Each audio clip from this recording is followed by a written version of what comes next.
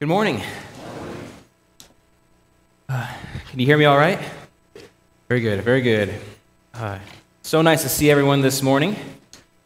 It's so nice to be here in worship, and I enjoy the singing, so I hope everyone else enjoys the singing, and it renews our soul, but more importantly, it glorifies God. And so I want to thank Jamie for leading us there in song. Now, Job is where we'll start today. Turn your Bibles with me to Job. Job chapter 1. He'll be the first of three characters we'll look at this morning. Life is full of problems. I have problems, you have problems, we all have problems. Now, some of these problems can be out of our control. And as humans, sometimes we act like we can solve all problems. What's unique is that we create most of these problems. We create them, and then we think that we can solve them. But if there was no God, then it would only be natural for us to think that we could solve all problems. But the truth is, we can't. Not even the most powerful among us can solve all problems. And it's not that, we can't solve, the problems can't be solved. It's that if there are problems to begin with, well, then there has to be someone to solve them. God is the only one that can solve all problems. He can solve problems big or small, significant or insignificant. And the question I wanted to tackle this morning is, does God solve our problems for us? Or does God mold and fasten us to better handle problems? Now, there seems to be three different kinds of problems when I look at the types of problems that we face in our life. Problems that no one causes, problems that we cause, and then problems that others cause as well. Nate's going to elaborate more on problems others cause this evening during worship from Romans 12. I hope you can be there for that. It's going to be great, I'm sure. But when I look at the problems that we talked about, that we mentioned here, how do they relate to the question that we're contemplating? I'll give you an example. A tornado comes and destroys a city, or a child gets cancer. These are problems, no doubt.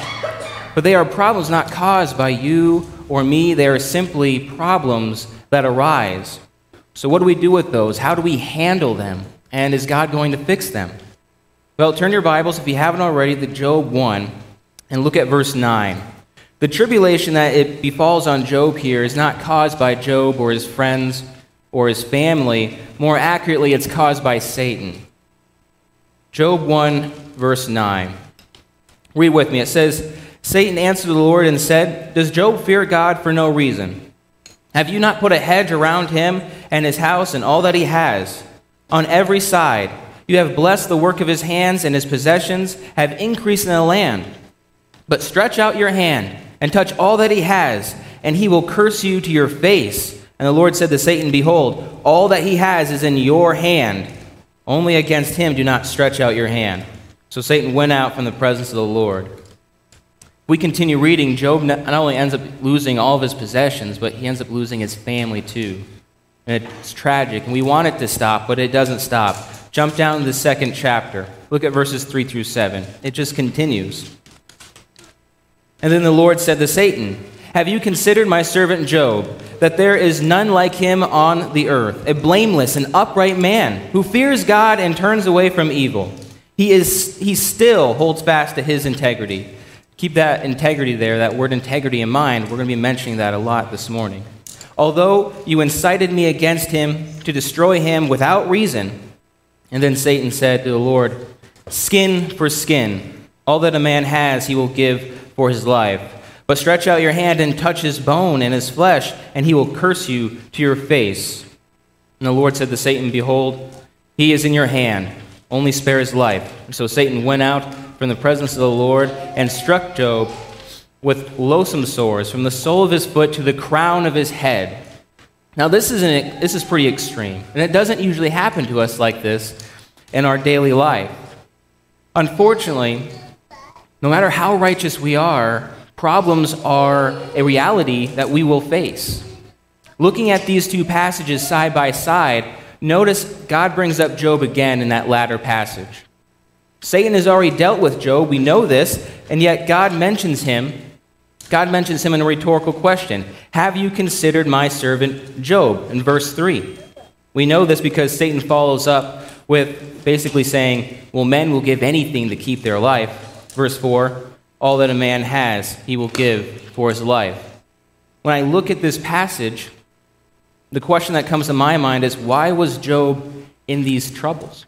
Why was he in these troubles? And when I come to answer that question, I have to realize what good would it be for Job to know this conversation? Does it change his situation at all? No. No, because it's about understanding what our true motivation of perseverance is. As humans, we love to find blame. It's not my fault. It's not my fault. We must find someone or something else to blame because it gives us an answer. We must have answers. And in this situation with Job, because we have a backstory, we can blame Satan. However, blaming is an easy way out that may give us a temporary answer, but no permanent solution. We think that if we can find blame, then we can find the cause. And if we can find the cause, well, then that will lead ultimately to the solution. But it doesn't always work out that way, especially with problems that are out of our control. And so Job doesn't waste any time blaming God or Satan or China for his illness. And if we read through Job, we find that his friends who come to comfort him later actually have the opposite effect because they're wasting their time finding blame. Instead, Job defends his creator and he asks for solutions. See, problems not caused by us or someone else, like natural disasters or cancer, are often problems that are out of our control. And now when I say out of our control, I don't mean that there's nothing we can do. There are things we can do. For example, if the child has cancer, there are treatments that they can take. And as humans, we can work to find a cure for those illnesses. That's a great blessing that God has given us, that ability. But things that can be done only take us so far, unlike the one who is actually in control. But Job does do some stuff. He takes some action steps. What does he do? He does two things. First, it's found in Job 13, verses 14 through 15. Job 13, 14 through 15.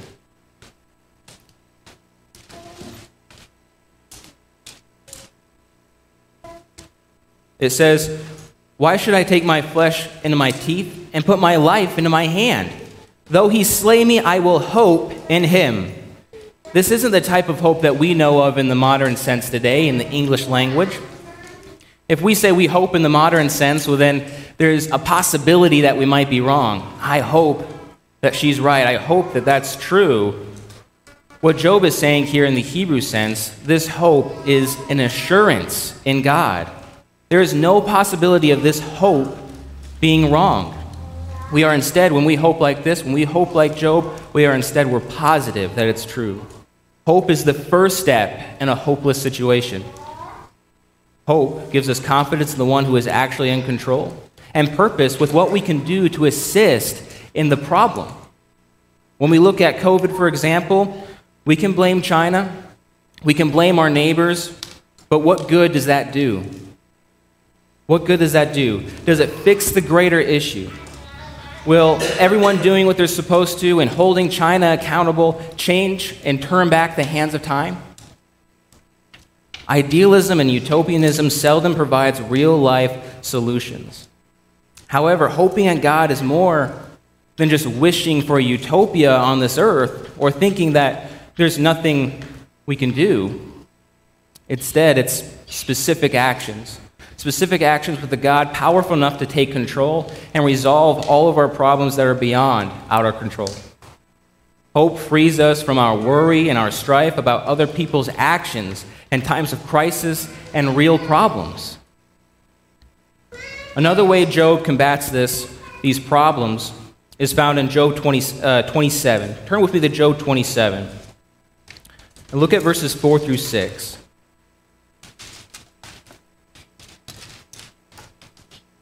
Starting in verse 4, it says, "My lips will not speak falsehood, my tongue will not utter deceit. For be it from me to say that you are right. Till I die, I will not put away my integrity from me. I will hold fast my righteousness, and I will not let it go. My heart does not reproach me for any of my days. Did you notice that word integrity there again? That's the same word God used to describe Job at the beginning of this book. See, Job knows what he has to do. He understands that problems not caused by us or someone else are solved by God. That integrity there, that means to be upright and righteous. And as the hand of God takes care of Job's problems, he moves forward. He moves forward with integrity. He does what is right to the best of his ability. For example, if your boss asks for your help on a project, what good would it do to complain and just do the opposite of what is actually helpful? Doing what is good is being helpful and useful to God as we allow him to take control of the situation. And when it comes down to it, the best thing we can do is always the right thing. Honesty is always better. Kindness is always better. Love always wins. And these are ways that we can assist in solving some of our problems. Now, those are problems that no one causes, but problems that really push us, problems that really annoy us, the problems that others cause, right? Let's look at some of those. Turn your Bibles over with me to Habakkuk. Yes, that is a real book, and you can find it at the end of the Old Testament, a couple books after Jonah. And if you're using the red Bibles in the pew in front of you, it's on page 493. 493. It's important to understand the context of Habakkuk. Habakkuk is having a conversation with God. He's expressing his doubt about how God is to handle the sin of God's people. The problem Habakkuk is having is caused by others, specifically the sin of those in Judah.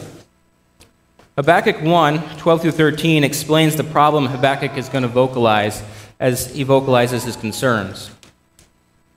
Verse 12, chapter 1, verse 12. Are you not from everlasting? O Lord my God, my Holy One, we shall not die. O Lord, you have ordained them as a judgment, and you, O Rock, have established them for reproof. You who are of pure eyes and see evil and cannot look at wrong, why do you idly look at traitors and remain silent when the wicked swallows up the man more righteous than he? So what do? We have problems that someone else has caused in our life. Well, that integrity we talked about earlier, just a second ago, about problems no one causes, doesn't stop there.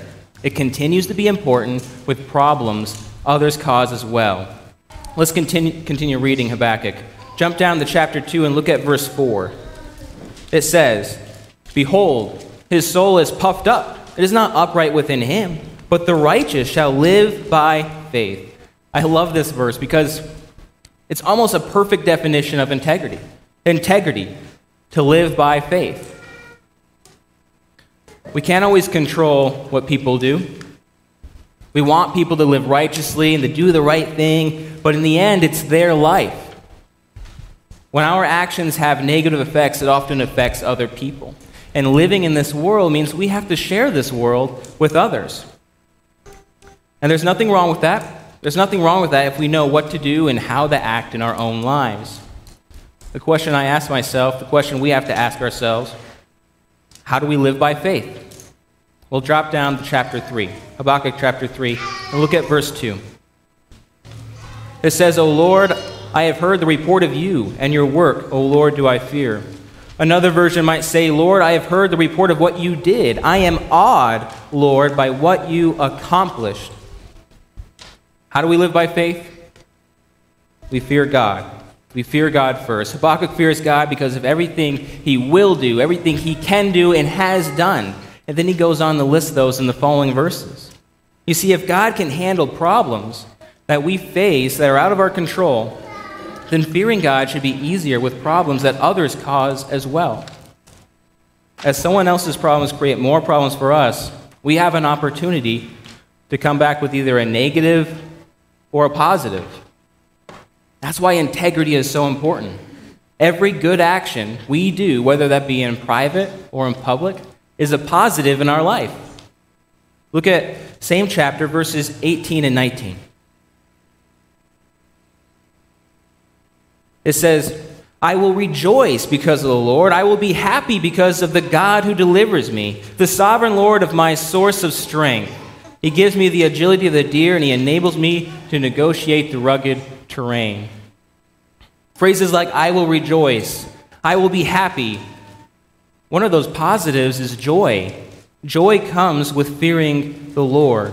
And that sounds like an oxymoron. How can one fear and be joyful at the same time?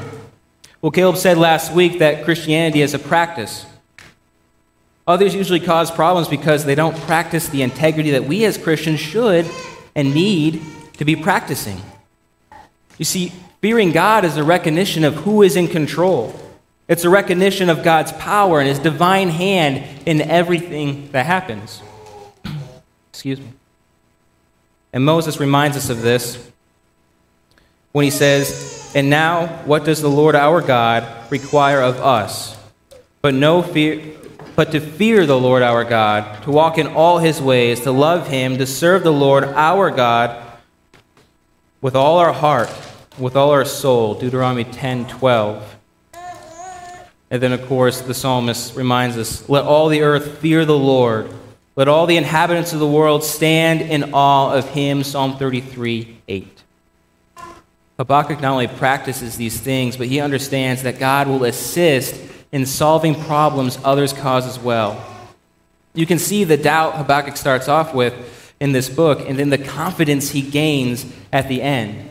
God uses these problems to strengthen him and his faith. And this is why, once we have accepted God's way of salvation, we must have the fear of God as the foundation of our steps moving forward.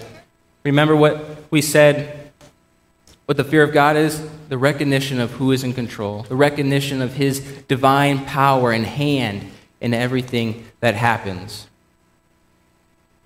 Now, as we look at the scriptures for our final problem this morning, I'd like us to turn to 1 Kings 19. 1 Kings 19. This text here is about Elijah. Elijah's in the wilderness, and he's hiding from King Ahab and his wife Jezebel, who are out to kill him because he believes in the one true God. And these people here, King Ahab and Jezebel, worship Baal and other idols. And while on the run, Elijah becomes depressed.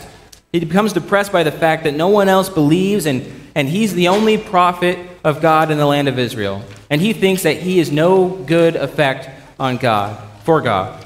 He's just no good as a prophet. Look at verse 9. Verse 9, it says, there he came to a cave and lodged in it. And behold, the word of the Lord came to him. And he said to him, what are you doing here, Elijah? And he said, I have been very jealous for the Lord, the God of hosts. For the people of Israel have forsaken your covenant, and thrown down your altars, and killed your prophets with the sword. And I, even I only, am left, and they seek my life to take it away. Do you see what Elijah is doing here? He's blaming everyone else for his problems. The people of Israel do play a part in his problems because they're literally trying to murder him. I don't know about you, but when I fall into depression, it's usually because of myself. I just don't see myself as significant or smart enough or good enough. I'm usually the culprit to many of my problems, whether I want to admit it or not. I'm not necessarily talking about clinical depression or discrediting it in any way, but here Elijah's problem is caused by himself. And you can tell from the text that he no longer has confidence in himself or God's people. Now, we may not be exactly like Elijah in the exact same situation, but when we reflect on ourselves, when we look at ourselves, when we are the cause of our problems because of maybe something foolish we've done or something we failed to do, or maybe like Elijah, our thinking just isn't right, finding the solution in ourselves will always lead to failure. The solution to our problems is not ourselves, it's in God. He is, as we've seen in those other problems, the ultimate solution to our problems. There are things that we can do. There are things that we must do, yes, but He, God, will fix any of the problems that we find ourselves in.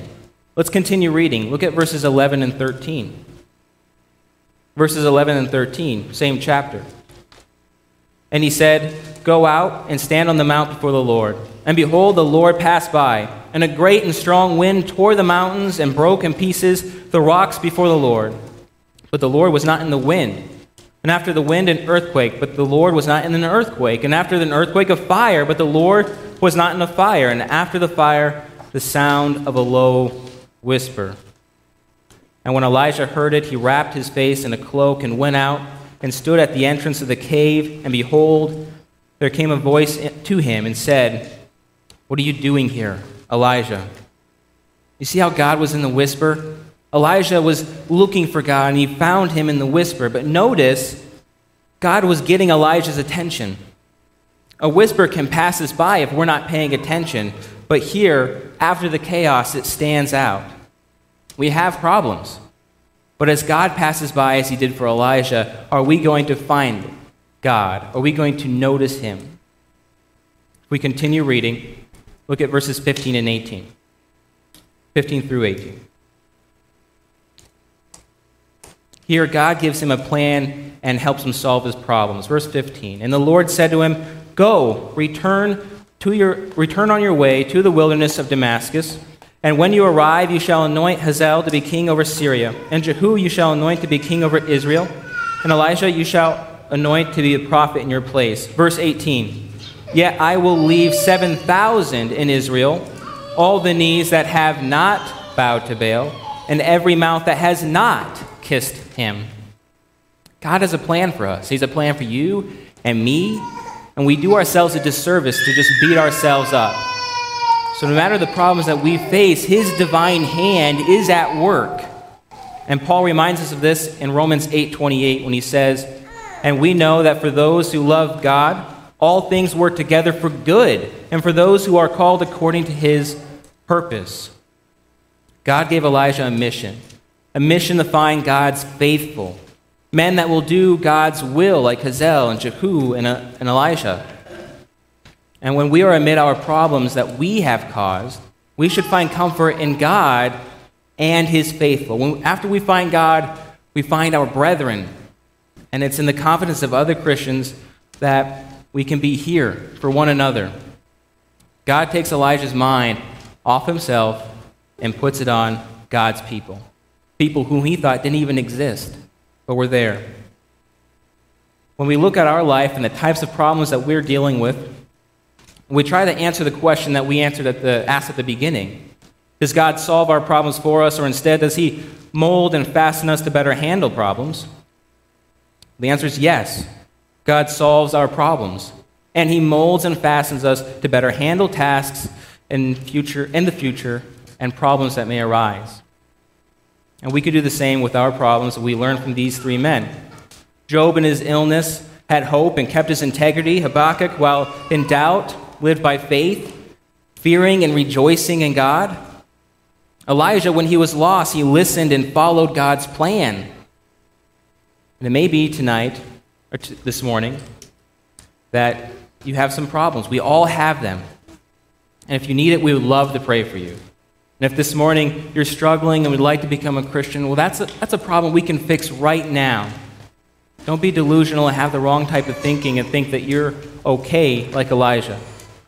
Habakkuk 3:13 says, "You went out for the salvation of your people, for the salvation of your anointed." Jesus can be that salvation for you this morning, repentance and baptism. And if you understand and would like to accept Jesus' invitation to be saved, please come forward, and we stand and we sing.